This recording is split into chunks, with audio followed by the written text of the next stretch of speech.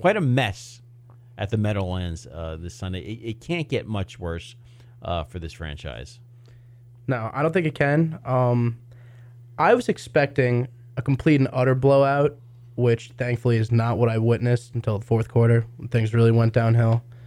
But they're abysmal. This is the worst I've ever seen them play football in my short 20 years of life. I know some of the older Jets fans have seen worse. I've been watching bad Jet football for 30 years. Yeah. So yeah, you're like a minuscule, like a grain of sand in the history of Jets football. Yeah, I hate to break it to you, Sean, but this is just the beginning. So buckle up because it's going to be one long ride of terrible football. Yeah, I was for some reason under the impression that maybe we would win a few games with Sam Darnold this year before the season began. And then we open on Monday Night Football. We put up 41 points, whatever it was.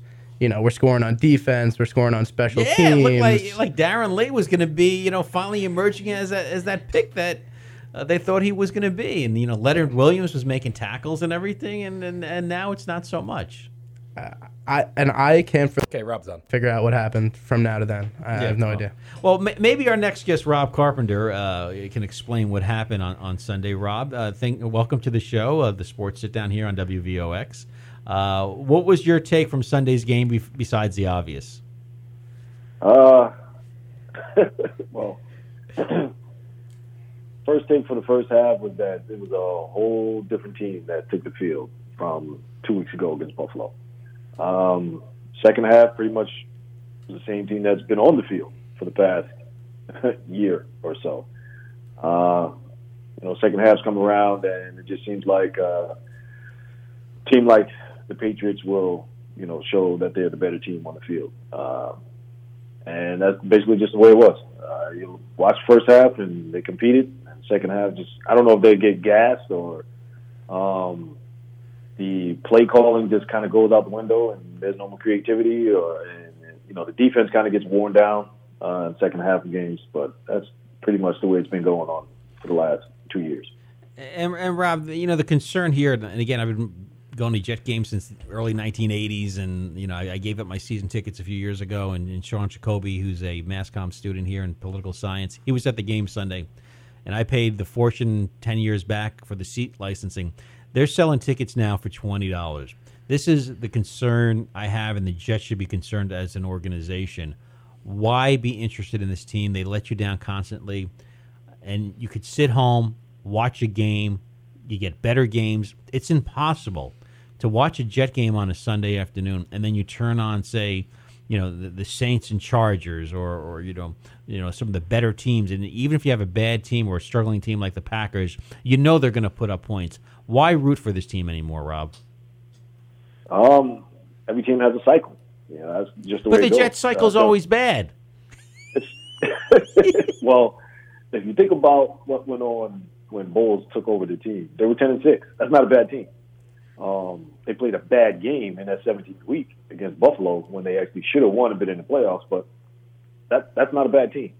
They had the exact same team basically coming back the following year, and it kind of, pooed the bed. But I know why. I don't know reason why nobody else knew why.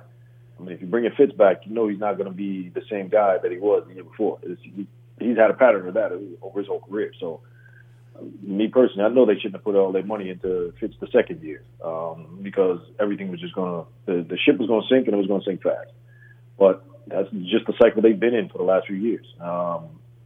If you watch every other team around, sooner or later, the teams that are bad come around and be pretty good. That's the turnover in the NFL. It's like that every year, except for the top team. New England's always going to be there. They have Brady. You even just said Green Bay. Green Bay's 4-6-1. You would think they would be a better team than they are, but their record says they're not. So, but again, they have Aaron Rodgers. He's an exciting guy to watch. Just don't have that marquee guy that you want to go to the games to see as of yet. Maybe it'll come around. Maybe Darnold will be that guy.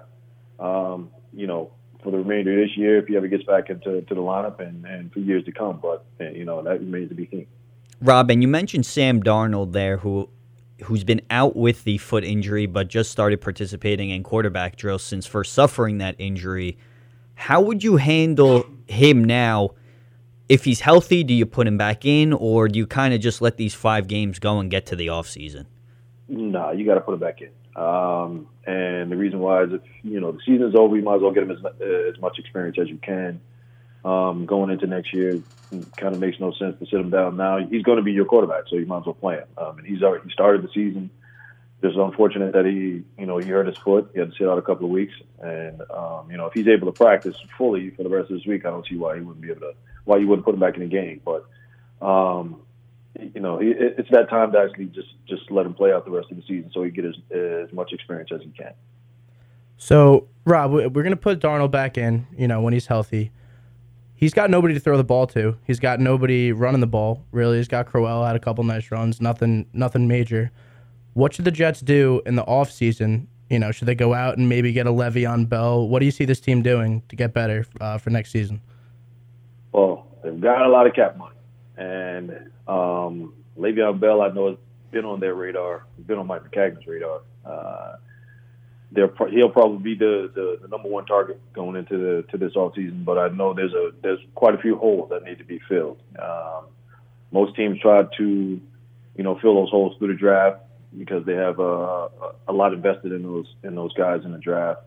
They have time to get those guys up to speed and not as much money invested in a draft pick that you would somebody from free agency. But the Jets actually need those holes filled. Some of those holes filled right now. They need offensive linemen. They need a star receiver. They need a star running back. They need a star pass rusher. And I'm not going to fault Mike Maccagner for actually trying to go out and throw the farm to get Khalil Mack. It just didn't work. For whatever reason, the Raiders decided to take the offer from the Bears, but he tried to make that game-changing trade right there. But going into this offseason with the money they have to spend, he's going to have to spend it to try to get some guys in here. And I'm not saying that he should go out and just throw money around at any old run-of-the-mill guy, but if there's top guys out there in the market, when we know Le'Veon Bell is going to be the top guy out there in the market to start, he should try to do as much as he can to try to get those guys into the green and white uniform. Okay, Rob, you played for different coaches in your time. Okay, you played for under Bruce Coslett, you played under Pete Carroll. What kind of coach gets across to these players here? I mean, you're around all the old-time players, not old-time, we're not talking ancient here, but, 10, 20 years ago. What kind of coach is going to get across, and which direction should the Jets go in moving forward here as far as the type of coach they should be going for? Well, there's a lot of young guys on the team right now. You have a few vets, but there's a lot of young guys on the team. You need a guy that actually can relate to them, for one thing, but also as a stern coach and will hold guys accountable. I'm not saying he's going to be released from Baltimore, but Harbaugh is a guy that you would want coaching this type of team. He's a leader, for one thing. He forces accountability on mostly everybody on the team. He takes accountability in himself as well, and he knows how to delegate. He can get guys who are good offensive coordinator, good defensive coordinator to come in and do their job that they need to do while he's overseeing everything else. I kind of think that will probably be the target, that if Maccagner is actually still the general manager, that the direction that he'll go in. And then one of the top offensive coordinators, if Harbaugh has the input on it, that he'll be able to hire. And defense coordinators as well, because I know Harbaugh was kind of a big special teams guy when he first got into being a head coach. Everybody touted him as a top special teams guy, but those special teams guys know a lot about the game as well, as we can see from what he's done in Baltimore over all these years. But I think that's the best direction that the team should go and get a veteran coach in that's not so run of the mill. I mean, Harbaugh is a guy that's been established in Baltimore for quite a while. He's not that retread that you're going to see, that you have seen, and we have seen over and over and over again in the NFL. But he'll be a guy that I would look forward to first to come in and take the job if he's actually let go from Baltimore.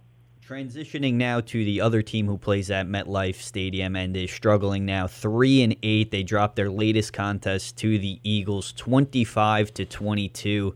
And, Rob, this was a team that scored 19 points in the first half. What went wrong in that second half? I think the Eagles made a big adjustment on the defensive side of the ball, and for whatever reason, I only think the Giants can answer this question. I think Saquon Barkley only had like 5 touches in the second half, which is, not a good deal for the first half that he had. And we see that he can be a game changer. For him to only have 5 touches in the second half of a game that you have a 19-3 lead is kind of piss poor to me. And the struggles with the Giants have been having, for the past 2 years, they kind of just reared their ugly head again. They couldn't hold the lead. The Eagles made a few adjustments, and they basically took over the game in the second half. It's just been that way with the Giants for them as well, for the last couple of years. With 5 games left in the season, at what point do you think it's time for the Giants to take a look at Kyle Lauletta to see what they have, if they have anything, at that quarterback position? With the game unfolding the way it did Sunday, I think now would probably be the best time. They couldn't hold the lead. They lost to a division foe. And now would be the time. There's only a few games left, even though it's not a playoff team, to take a look at Kyle and see, like you just said, if he has anything that they can look forward to in the future, because we know Eli's not going to be there, much longer.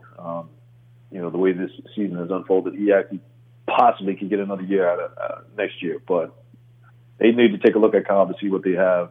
If they're thinking about keeping him around for the long haul. There's only a handful of games left. The season is already damaged, so might as well just get him out there and see what he can do. See how he gels with the guys that are on the team. See how he gels with Saquon and Evan Ingram, if he's able to play this week, and Shepard and OBJ, those guys that they have out there, because they have dynamic playmakers on that team. They just need somebody to get them the ball on a regular basis. Mike Damergis along with Joe D'Aloisio, Sean Jacoby here on the Sports Sitdown, talking to Rob Carpenter. And Rob, in 30 seconds, explain to me if Pat Shurmur has the makeup of a head coach from what you've seen so far to make it in New York. Pretty tough. I think he does, because this year is just one of those things where he has to get used to it. He sees what it is now.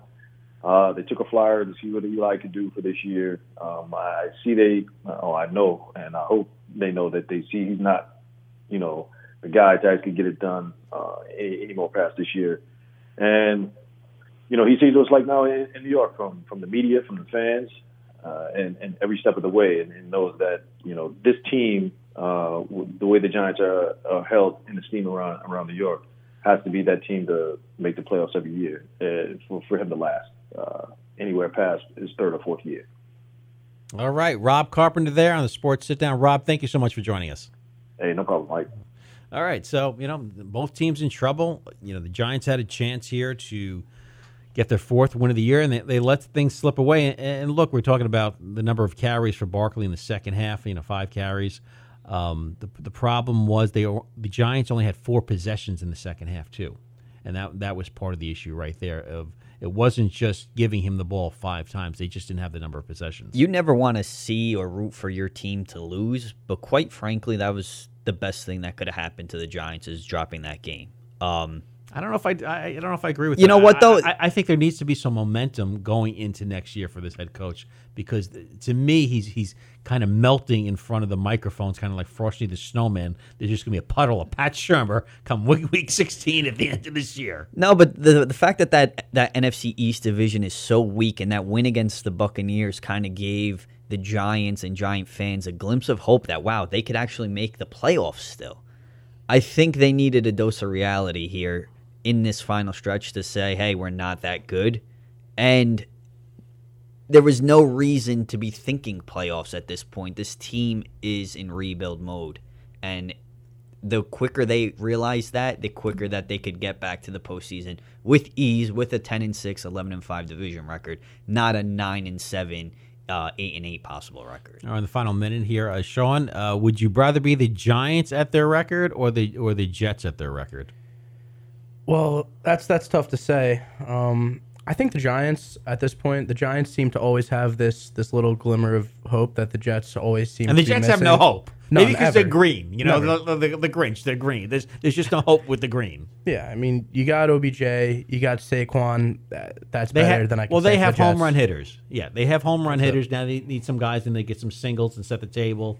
And then you get a strong offensive line, and when we can see something get done. But again, they're in a problem. The Giants blew it. They should have brought Teddy Bridgewater in.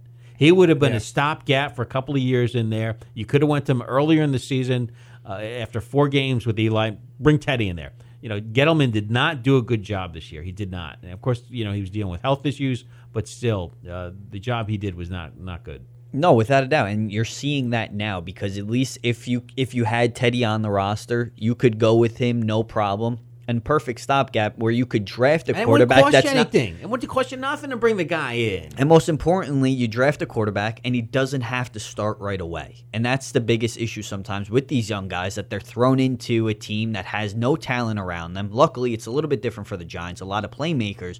But you've seen quarterbacks. Look at Patrick Mahomes. Look at Aaron Rodgers. They sat. Look at the success they're having. Mm-hmm. Oh, well, Aaron Rodgers is certainly special. Mahomes with 1 year. But that's what they did it in the 70s and 80s. The drafted quarterback, the rookie quarterback, sat for a few years, and that's the way it was done. Not everybody could be what a Dan Marino was in 1983 and just come in and light things up right away. It just doesn't happen. Brett Favre was a disaster. A lot of it had to do with his drinking problem when he first came up. That wraps things up. Mike Damergis along with the crew on the Iona College Radio Hour on WVOX.